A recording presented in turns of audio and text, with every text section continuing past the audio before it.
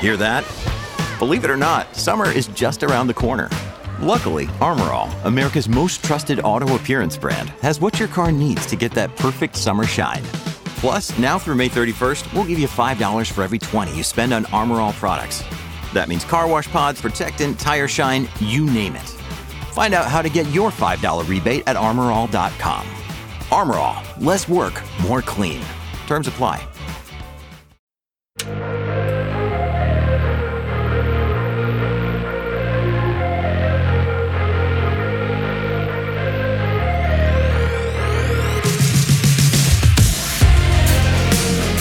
Welcome back to another episode of With Sonar. It's Tony, it's Luke, we're here. We got a fantastic lineup for you all today. I've got a lot of questions for you later, Tony, okay? But before we get to all that, all right, so a couple of things we're going to cover in today's show. First off, contract rates, have they hit a floor or are they going to go lower? We're going to talk about that. We're also going to talk about how used truck prices are going to fall a lot further in 2023. Unless you disagree with me, Tony, I haven't actually asked you, but I think they're going to fall further. I got a lot of science behind this. And then we're going to look at some U.S. imports and where that may have an impact and play on peak season. I am putting in that quotes for a reason. But anyways, before we get to all that, Tony, great to have you here on the show again. Still no Tanner. He's left us. I don't think he likes us anymore. Yeah, I guess you smell that. Doesn't want to sit next to you anymore. I don't know why. I took a shower last month. We're here. We're going to have a good time. Hopefully, we're going to have a good time. And if nothing else, hopefully we can educate you and share a little bit of the knowledge that Sonar is bringing us to you with the world so that you can make more educated, more informed decisions, right? So whether you're a shipper, whether you're a carrier, whether you're a broker, whether you're, a hedge fund trading, transportation, or you just happen to stumble on freightways and don't even know who we are, we're glad you're here. So the first thing that we're going to talk about today, Tony, is we're actually going to talk about contract rates. Contract rates, very slow moving. First off, let's just in case there's some new viewers out there, let's define what a contract rate is in the trucking industry. Well, it's not a contract like you think a contract. I mean, it is about as good. I mean, it's effectively they can be broken at any point. It's about as good as a person's word, right? Take it for what their word is, as good as a handshake, right? It's not like a mortgage or something like that where you're in an agreement to pay throw this percentage back to the bank or this amount plus interest, right? And if you don't, they take your house. Exactly. Shipper and a carrier enter an agreement to move freight at a specific rate. When the freight market, much like the stock market, moves, both sides are able to basically nix the agreement and play the market, right? It basically is a way that if you needed capacity or needed a truck to show up on your dock, you at least have a rate, an idea of what the rate's going to be, right? And it's a pre-negotiated agreement. Yes, but it can be broken at any time by either side. Right. And we could go into a bigger discussion we talk about the trucking market. We're talking about for hire, not dedicated, because that is a completely different business model. Those contracts are binding, whereas in the truckload for hire truckload market, they're not. So it is just because you see a truck moving down the road, it kind of depends. Some are dedicated and some are in that for hire, and how they're operating is different. Very true. Cool. So with that, let's go ahead and throw up our contract, quote unquote, or paper rates, as some folks call them here in the truckload industry. Let's go ahead and throw that chart up on the screen. So if you've been following with Sonar, you've seen this chart before or a version of it. So this is year-to-date truckload contract rate per mile line haul in the U.S. Sitting right about $241 a mile right now. That's where we are. And Tony, first thing that jumps out to me, we've been here for the last 2 months. Yeah, I don't think that's a surprise. I mean, you kind of have to look at what the market has done during this time, right? It's been pretty stable overall. You see a little upward movement there at the end of June. You have to remember, end of quarter, headed to the 4th of July, we saw spot rates react. But I think what's interesting is you really didn't see a movement in contract rates really until, say, third quarter last year. We really started hitting this freight recession during that quarter. So, I mean, we're setting ourselves up now in this quarter where typically contracts annually, They're annual. Yeah. A lot of them came online in the third quarter because shippers basically bid their freight out earlier last year because the market was changing. They wanted to take advantage of a changing market. Well, the market has continued to soften. So now they have more advantage to push contract rates down in this next negotiation, right? So as we roll off some of these contracts here in the few coming months, right, these could end up lower. I mean, ultimately. Yeah. A lot of room to move lower, especially as we think about when, I mean, you already said this, right? So like this time last year, contract rates were almost at their all-time high. They'd only started to come off of their high. Yeah. So they were down maybe like 3 or 4% this time last year off of their high. And now obviously still a lot lower. So those contracts are going to continue to get renegotiated. And I think we're going to see another leg down here in the back half of the year. Yes. And the way to think about this is it's very similar. Think of it as a commodity, right? Right. Or a truck, it doesn't matter if it's red, blue, orange, black. It's going to show up and move the freight. It doesn't matter what it is. Now, I feel like you don't see a lot of red trucks. Yeah. There's a few big companies that have red trucks. No. Coca-Cola wouldn't be one of them. Knight, Swift, Knight. Yeah, but all the Swift part, that's not red. Knight, US Express, red trucks. I could just list them. What's your favorite color truck? I don't have one. Oh, okay. Anyways, continue. But what you think about it, they can play two sides of the market, right? Spot contract. Yeah. Typically, spot market is an area of last resort. You don't want it. You'll find shippers won't play in the spot market because they want that guaranteed capacity that their carriers have told them that they're going to have. And saving a few cents, not necessarily worth it all the time, right? And we saw that. But so you go back to 2018, last freight recession, but I mean, it was also more of a, I don't even want to say normal market, but because we had record number of bankruptcies in 19, but everybody compares that. It's like, this was normal.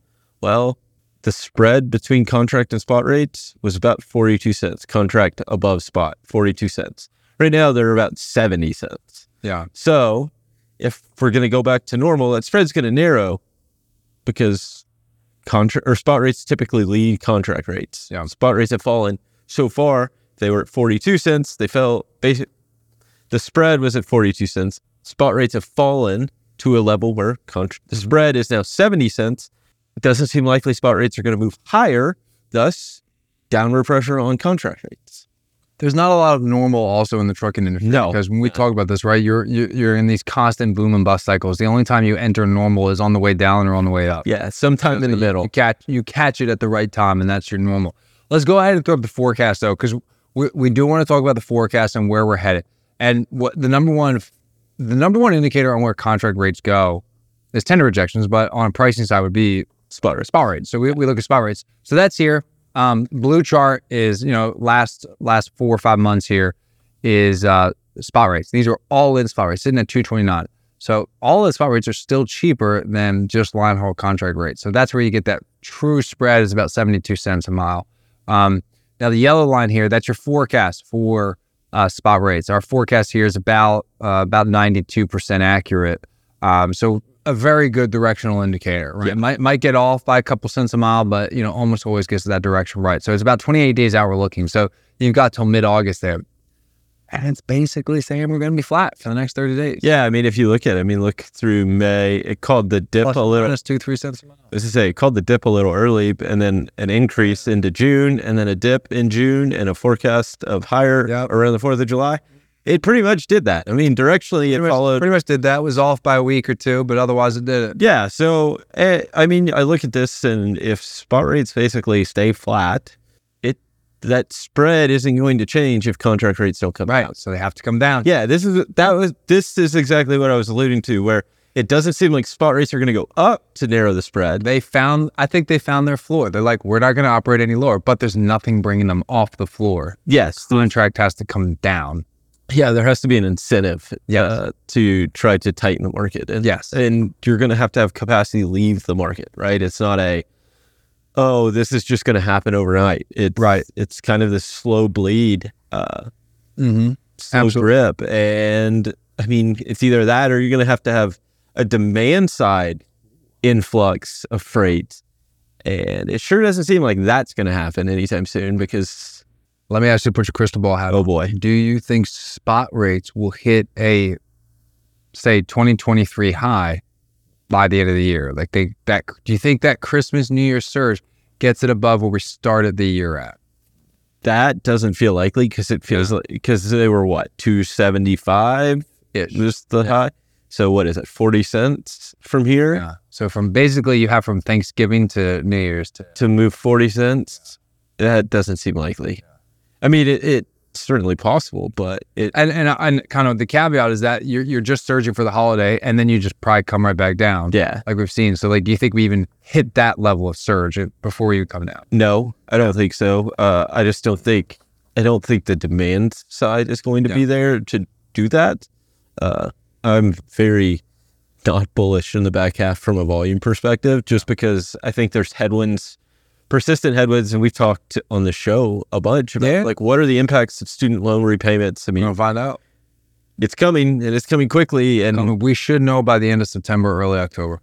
I would push it even further back. I would say until November, like wait until November. Okay. Because like it's going to be a shock factor, but how do they react after the shock factor? I think that's the key, because you may see people try to pull things spending forward and then drop off. You may see people, it wasn't as bad and didn't hit our budgets as bad as what we thought, and kind of level off. Or, I mean, you see it, people tighten up their wallets, and spending on goods basically goes to, I don't want to say goes to zero, but I mean, they're definitely more the idea that they slow down. I think one of the ideas, and I had this conversation earlier this week, was does student loans act as a catalyst to stop people spending on services and move back to goods? That's the question. Like, that's a big unknown. Does it impact the goods market at all? If it doesn't, freight market could be okay. Exactly. So it's kind of what aspect of the economy does it hit? And I mean, that's the hardest part to forecast, because you just don't know, because obviously we haven't had it for over 3 years now. Yeah. I'm trying to think here too, because Tanner DeHart, right, who's not here today, but he was tweeting something the other day that said that the student loan repayment on average is, I forget the exact number, I think it was around $250 a month is what it averages out to for 40 million Americans. Right? Yeah, it's $9.8 billion a month. Right, $9.8 billion a month. So let's just say $250.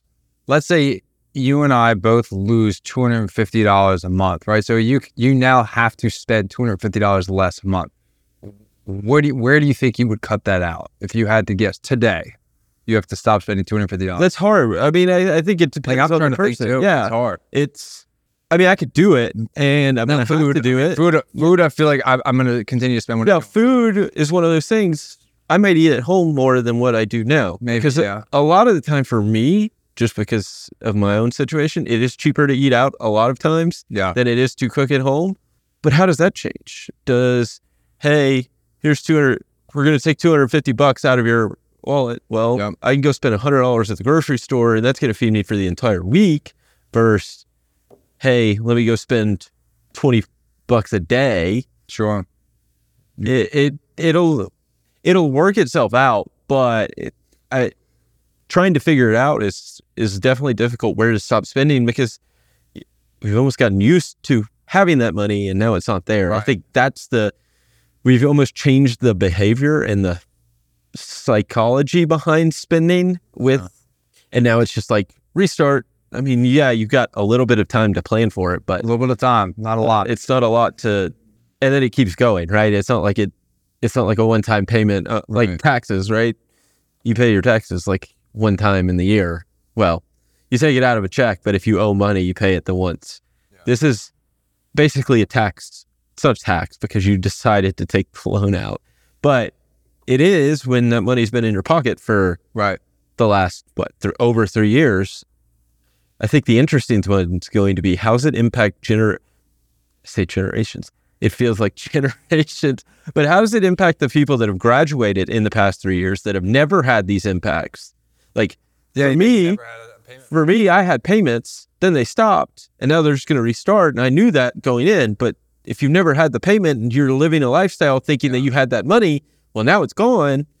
How's that changed? Because that is the cohort that spends the most money, right? So I think that's going to... You've done this before. Yeah. A lot of people haven't done it before. And a lot that are coming out of college, their payments are likely pretty big too. Yeah, I mean, especially right now. Well, the one luxury is interest rate hike started after all this stuff. So it's the people that are still in college right now that are going to have to deal with it, or entering college. Yeah. Because ultimately interest rates, they're not supposed to change. They are set by the government, but at least on public loans, absolutely. Private loans. It's going to be interesting to see where it all unfolds. Yeah. Okay. So we've talked about this. So that's the demand side. One nice thing I love about demand is we don't have to guess that far what demand is going to do, right? So the ocean markets, you've heard me say this 1,000 times. You're going to hear me say it 1,000 and more times. But the ocean markets are a fantastic future gauge for demand in the domestic truckload and even rail and intermodal markets. So let's go ahead and throw this up. These are ocean bookings. Look at the blue line. The blue line is year-to-date booking volumes for ocean. So these are bookings that have happened. They haven't yet shipped yet to the United States. They are shipping. So typically where that blue line ends, you'll see that freight start to show up in the U.S. 30, 45 days out. Yeah, depending on where it's coming from. About a 6-week lead time if you're looking on the national level. Yeah, national level, about a 6-week lead time. Obviously, if you're shipping something from Mexico to, one of the Gulf U.S. ports, going to be much shorter than if you're shipping something from, say, India to, Seattle or something. So, but about 6 weeks on average. That purple line there, I took out all the other years. Purple line is 2019 levels. We are basically doing what 2019 did. We got a little excited there heading into July, a little bit peak, but we've come right off of that. Yeah, and right off of it. I talked about this exact index, and I pulled up the seasonality earlier this morning, talking on the roundtable, that we basically to follow track almost identical with previous years. Yeah. And I think you show it here in 2019. I didn't go back to 2019, but I mean, even at the peak, 2021, 2022, we followed the same trend up through May, June, peak out in July, and then declines. 2021, I mean, you saw it bounce around a lot more during the back half of the year, kind of level out, but you still saw a decline in July. I think that's going to be the indicator, is that this doesn't feel, we're still below those levels. We're basically where we were at the beginning of the year. It doesn't, and that was on a ramp way up, and it just doesn't feel like there's anything to drive this. I think there's no catalyst to increase demand. Yeah. I mean, there is a certain minimal threshold of demand that we're going to have just because companies do have to reorder goods, right? So that's that blue line. But I mean, right now it's barely overextended. Now, I guess here's a question, Tony. In theory, let me put my like super long-term economist hat on that I should not be wearing. If the population continues to grow in the United States, in theory, shouldn't that index grow over time? Yeah, you should have natural growth in the economy. I mean, or in freight demand, right? And that's why when we talk about it, I mean, not just this one, we talk about OTVI, right? Yeah. The truckload market, like comparing the two from 2019 and now, like you should see some level of growth. Like that would indicate that the goods economy has grown over the course of the years. And really, it hasn't been growth that you would expect to see. Yeah. And a lot of that is because we grew so fast during the pandemic. Now we're reverting back, that I think we go so far to one extreme and now we're coming back to the other, that like that growth looks more muted than it is. But I mean, ultimately it's how many TVs, how many couches, how much do you want to spend to redo your house that you've just done, and things like that. So I think that's the key. And I think the other impact is higher interest rates right now tighten up the housing market. Now, we did have a CPI report today that came out. Don't get me started on this one. I had Okay, so 3% year over year. Yeah. Now, to be fair, that's comparing year over year. So we were already elevated. So we're 3% up year over year, 1% month over month. Now, if you look at core inflation, which takes out energy and housing, I believe we were 4.8% year over year, 2.2% month over month. So what is, I guess, how should we feel about that? It's not the way the headline on CNBC reads. Inflation rose 0.2%, less than expected, as consumers get a break from price increases.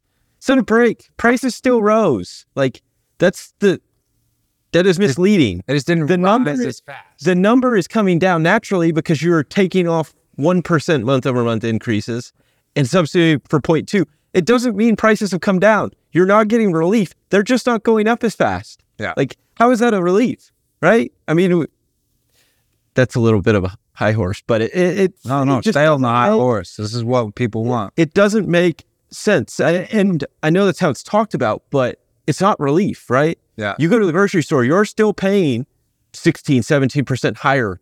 I mean, I saw a study. Except for eggs. So yeah, they good job. down. They came down. Everything else, the worst. Yeah, but I bet they're still higher than what they were in 2021. They might be. I honestly do not remember. Yeah.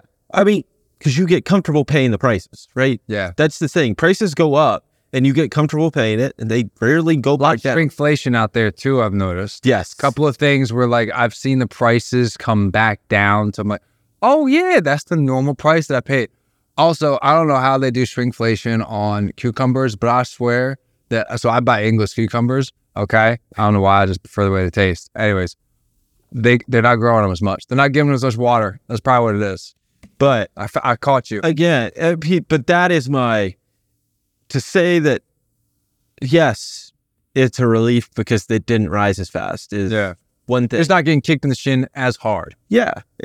Just prices are still a little lighter. Prices are still going up. Yeah. And I think that's the part that's not, is like misconstrued or like that feels misleading because it's like, oh, prices, you read the beginning and it's like, oh, okay. I'll fix the, so CMC, I'm going to fix the headline here real quick. Okay. So let me translate everybody's watching what Tony is saying. So if we were to have the most transparent headline, it would read, inflation rose 0.2%. You're being screwed a little less. Is that kind of what we're saying? Prices are climbing at a slower rate or something like that. I mean, the rate, I think the key is to know that the rate of inflation is slowing. Yeah. That's what it is. It's not that prices aren't coming. We would say a 0.2% month over month rate is somewhat Do it by normal. 12 months, right? It's 2.4%. That's about fine if that's all that there was. But when you're now having 0.2% on top of where we were at 10%. Yeah, exactly. We were at 10 and now we've continued to go up from So we've accelerated 4 years into 1 year. Yeah, exactly. And now we just went back to the normal increases. Yeah. So yes, it's a relief, but it isn't. I mean, prices continue to go up, and ultimately, now the kicker is how do wages react to this, right? Yeah. If wages can't keep up to inflation, that's a bigger issue because now not only do you have to spend more money, you have less money. The prices are going up faster than what your wage is. Yeah. Thus, you spend less money. I mean, you're able to buy less. I read a report, don't quote me. I think it was from Bloomberg. If I got it wrong, I'll apologize. But the number was wages since 2002 have increased 28%, I believe was the number. And I think it went until like 2021. So this is about a 20-year period. So it's from 2002 to about 2021. Wages increased 28%, I believe is the number. And then housing increased about 148%. It's crazy, right? That's a big gap. Yeah, I mean, I'm looking at the chart here in this article, and pre-pandemic, early 2020, we were just above 2%. Yeah, we went down basically to zero in the pandemic. Then we surged to almost 10%, right? Now we're back down to 3%. But the problem is, it's never entered zero, right? Those prices haven't come down from. They haven't come down. They haven't come down from where they were, right? Is housing considered a service or a good? That's a tough one. It kind of depends. Because if you have a mortgage on a house, you buy the house, right? Like I think about it from a freight perspective, right? What's going to drive more demand in freight? It's the movement of physical goods. So when you build the house, okay, yes, there's some demand there. You got to bring the materials over, right? But then after that, right, most of your money is going to the mortgage. Yep. That doesn't move anything. Occasional maintenance and stuff. So I guess how do you distinguish that? Yeah, I mean, I think when you think about it, I think it is more of a service. I think the key there is we want people moving, because when are you likely to buy bigger, more durable goods that require freight movements? Is when you're moving, right? You move to a bigger house, you're buying new couch, new furniture, more things like that. Some updates on that. Yeah, exactly. So I think that's what we need, and higher interest rates, especially right now coming off such a low interest rate environment to record high, or not record high, but decade high mortgage rates. 20-year high, right? Didn't we just pass 20-year high? Something like that. Mortgage rates. 7.3%. It basically tightens the housing market, and you're not going to have people moving, which is a slowdown for freight demand, because ultimately people just went and renovated their houses during the pandemic. Yeah. Now they're not moving. So locked in those low interest rates too. They bought all those homes. So we'll see where it goes. Well, so let us know too. We didn't get to the to truckload prices. Spoiler, they're going to come down more. We'll have an update on that. Follow me on Twitter for those updates. Also, we'll see you not next week, but the week after for another With Sonar episode. In the meantime, have a fantastic rest of your Wednesday.